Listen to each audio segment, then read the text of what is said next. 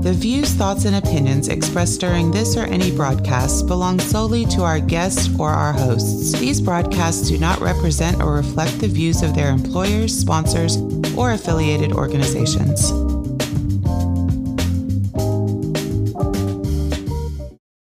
Welcome to the Flipboard EDU podcast with your host, William Jeffrey, where we collaborate, communicate, and educate with the greatest educators in the world on Flipboard.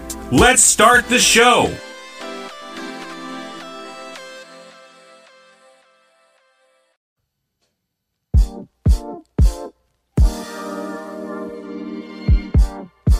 What's up, Flipboard fam? This is your favorite coach, Coach Jeffrey, and I'm here with the incomparable Stacy Boudry and the Hall of Famer, Dr. Michael Milstead.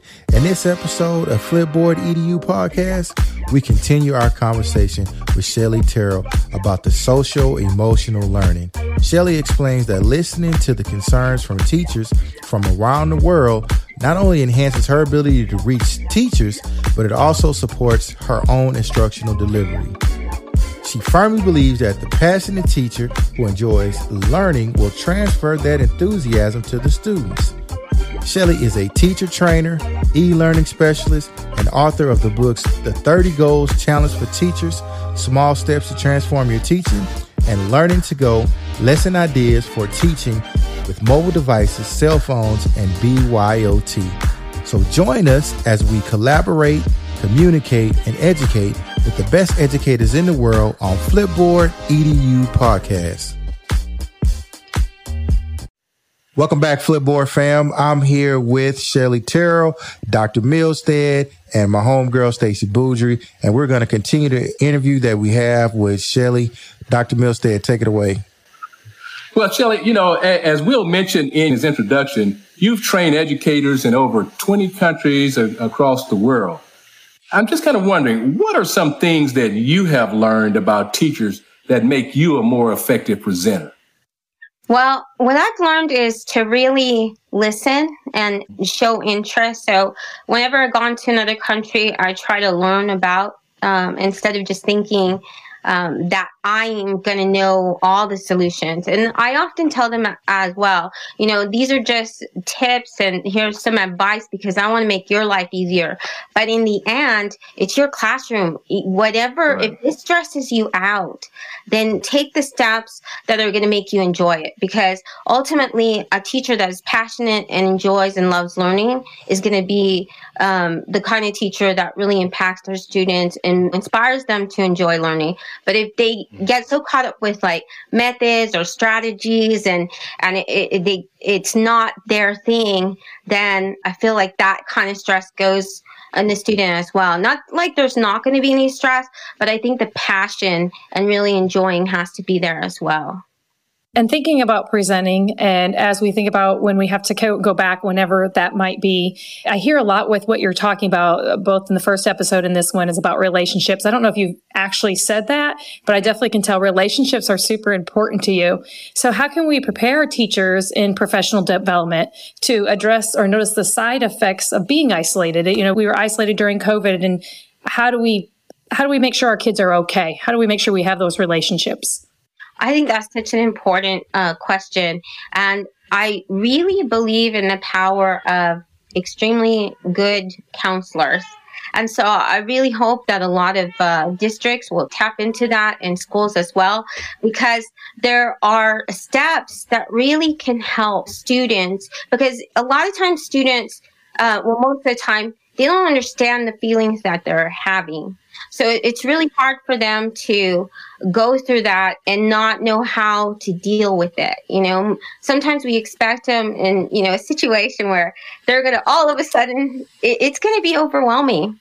Today, I was actually in a situation where I wasn't isolated, not with a bunch of people. Just like a touch, and it made me so emotional. I wanted to cry, actually, because I couldn't remember the last time I had felt like a touch, just like a hand or something. And so I was thinking, with students, it's going to be the same way, and we've got to prepare that ourselves as teachers, that we're going to see a lot of tears. We're going to see a lot of breakdowns and things like that. If we have a counselor that can give us some really great strategies, I know for my 3-year-old, she has a lot of emotional outbursts. This has been really tough for her. She doesn't get to go to daycare with her friends. And just hearing one advice about blowing candles with your fingers. Okay, we have birthday candles, and now we're going to blow each one. That actually really worked, and that helped me. But I was listening to counselors, so I think we really need counselors in schools that can help us. That's really important. And recognizing, like you talked about the behavior, and if someone's misbehaving that doesn't normally, it's time to ask why and try to have that conversation with them to help them find the solution, because they may not know why they're reacting as well. So, you know what? As you guys were talking, I was thinking about my role as an assistant principal. I know I'm going to have students act out in this COVID era. And before we went away, there were teachers who were struggling with identifying when a student's social and emotional aspect of their life was interfering with instruction. Shelly, if you can just shed a little light, and I'm also going to pass that to, that's a question for all three of y'all. When kids are struggling in the classroom and the teacher does not recognize that it is a social issue or an emotional issue, what is the best way to handle that? And I'm going to start that one off with Shelly first. Well, I think we have to already understand that it's pretty much always going to be a social emotional issue, only because they're developing. So their brains are developing, their experiences are happening. So that's not a subject we teach in schools. That used to be something that I actually had a class like that in elementary, and it helped me tremendously. But because they're not taught that, we can't expect that they've ever, even high school students, had knowing that's a stressor. You know, do they even know that language about stressors? Have they ever been asked, you know, or even had to stop and get a plan where when I'm angry, I'm just super angry because I didn't eat. How do I know that I'm angry because I didn't eat? You know, they don't even know that. I meet adults who get hangry all the time, and they don't know until I ask a simple question. Hey, did you eat today? Or here, let me get you a snack. And so because it's not something we've dealt with, some schools have, but not a lot. Just take that time to just be patient, and also to start implementing some sort of social emotional learning program, or you know, within the curriculum. And I know that takes training. That's not something we do overnight. But until that, I would always say, as a teacher, we have to come from that point and then deal with it calmly, always, you know, and find you know, effective strategies that work. Go ahead, Doc. I'm gonna ask you that same question. Well, I think Stacy kind of hit on it a little earlier when she talked about relationships. And now more than ever, it's important that teachers develop relationship with kids.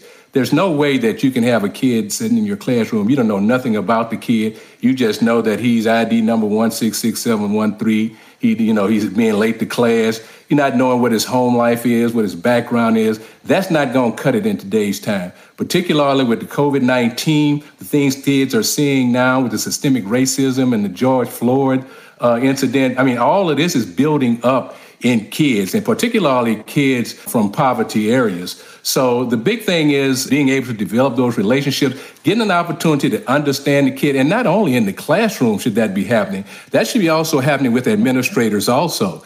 I mean, you guys need to be in the hallways trying to know who your kids are, what their likes are, what their dislikes are. I mean, Shelly talked about stressors. I also talk about triggers, things that trigger a kid. What make that kid act out the way that he's acting out? You need to know how, as a teacher, how to be able to intervene when those triggers are ignited in your classroom, too. So it's asking a lot out of one person. But like when I first started, man, I was told this job is truly a labor of love, and that's what it is. And if you're going to do it, and you're going to do it effectively, then you have to know the kids that you are teaching on a day in and day out basis, and not just know their names. And, you got to be able to identify the behaviors and why the behavior and why they're coming from, why these behaviors are actually kind of gearing up at the times they are. So I think it's all about building relationships and getting an opportunity to know your kids. Yes. All right, Stacy, that same question. What do you think? Of course, I agree with the relationships. I think it starts there. And I was thinking about, as we were talking, is if we have a student that's misbehaving, instead of saying, what's wrong with you today, you can say, I noticed you're having a hard time. And, it's all in how you word things. And if you're accusing or you're attacking, you're not going to get the response and you're not going to find the solution. You need to make sure you choose your words carefully. And I know for myself, every time I hear a way something is worded well, that I receive it well, because I can be that kid. So if I receive it well, then I know, okay, that those words are good. Those are helpful words. So if I were to, in addition to what Shelley and Dr. Milstead said, I would say that making sure to choose your words wisely. And also, I think it's really important for administrators to provide some sort of professional development, something when we come back, help us recognize what is going on with our students when their behavior changes. It might be very, very, very subtle. They might be going from an A student to a B student. There's something going on if those grades are changing, and we have to notice it and we have to take action. Yes, I totally agree. You know what? On that same line, we got teachers who have never seen this much stress and trauma in a year. I'm one of them. Okay. I have never seen this much stress and trauma in a year. And, all of the stuff that happened with the, eyes on racism, and then, the stuff that happened with COVID and just being aware of students. We also have to pay that same attention to teachers. So I'm prefacing this in that same way. What strategies are we going to enact for our own coworkers when we see that our coworkers might be going through some stressful stressors? I think that's such an important question. And I think that first step, you just as an administrator thought about that and asked. And I don't know how many have actually asked that question to start coming up with ways to deal with that. We've kind of jumped in all of this, and we've got to make, whatever the state requirements, and we haven't stopped and paused. I know, first week I spent 90 hours trying to work and figure it out and balance my life and my 3-year-old. It was so tough. And I'm a person that has taken classes, and everything, gone through different ways that I can help myself. I know those steps, but a lot of teachers haven't. And I think we need to ask them, just reaching out saying, hey, how are you feeling? What can we do? Let's pause, let's breathe. Let's talk about you. How are we going to be asking the same questions? Because I don't think a lot of people have done that yet. So I'm also going to pitch that to the same question to Stacy now. Stacy, I know you're in a support role. Give me some insight on how are you going to start that conversation off? I think it's simple. You just ask, how are you doing? Ask specific questions. If you have to take notes as an administrator to remember what they told you, do that. I just wrote a letter. One of our superintendents is leaving. I wrote him a letter because he asked how I was doing in grad school. He asked how I was recovering in Hurricane Harvey. He listened to me. He gave me opportunities, and I didn't spend a lot of time with him. It's not like I had a really close relationship with him, but I mattered. And I wanted to make sure before he left that I knew that I mattered. When no one else would ask how I was doing, he would ask specific questions. And so I think that's the key, is making sure you're asking questions. And I sometimes write down things that I've learned about people just so I remember it and that I know to ask. I once reminded myself to ask about a coworker's husband because I knew I'd forget, but it was important that I followed up with that. So if I'm going to keep it simple, that's what I would say. Yeah, I am very bad about my own life and asking, hey, how you doing? Hey, what you doing? Because I'm just so used to keeping it going. Stacy, I want to thank you and Dr. Milstead for coming on the show, and we'll see you guys next week. Thank you, Shelley. So nice to meet you. I've heard about you for a few years now from Coach William, and it's good to see a face. Yeah. Oh, thank you. He's awesome. He's amazing. It was great hearing your all's passion. I think it's such a great conversation for others to hear. Flipboard EDU podcast is a great resource for teachers, students, and administrators.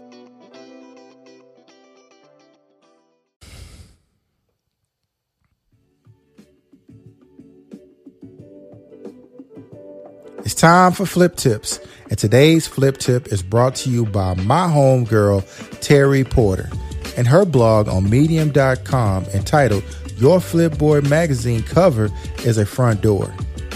The cover of your Flipboard magazine is a way into your content. So just like someone selling a home wants a pretty front door to encourage people to come inside of their house and look around, you want a compelling Flipboard magazine cover that will have people flipping your content.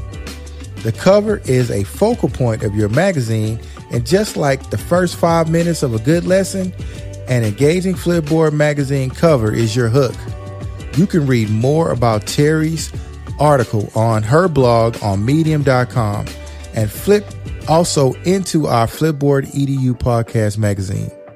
Thanks, Terry.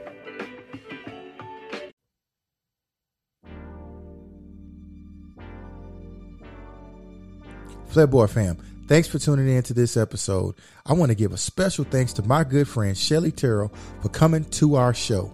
Shelly drops knowledge everywhere she goes. I'd also like to thank Dr. Michael Milstead, the Hall of Famer, and the incomparable Stacey Boudry for all their hard work this episode. Tune in next week as we will be talking about racism in the American educational system. Thank you, Flipboard fam.